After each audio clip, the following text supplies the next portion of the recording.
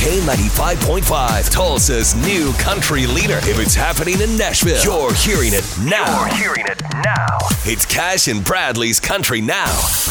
Luke Combs, he finds his motivation where he places his trophies. When I'm in there, if I'm tired or I don't have an idea, I can look up at these and go, hey, we've been there, we've achieved some really great things, and we can do it again if we really put our minds to it. You have a trophy room?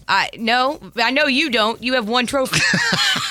Yeah, but it doesn't mean I don't have a room. That's true. No, I don't have my T-ball trophies up in a room. Nothing like that? Nothing like that. My dad had his racing trophies forever laying around. I don't know whatever happened to them now. They're probably... Those things are huge. Yeah, they're all gone. Do you remember last year, Carrie Underwood's husband, Mike Fisher, he did a hunting parody of his wife's song, Before He Cheats? Yes. Yes, his version, Before He Bleeds. Maybe next time she'll think before she bleeds.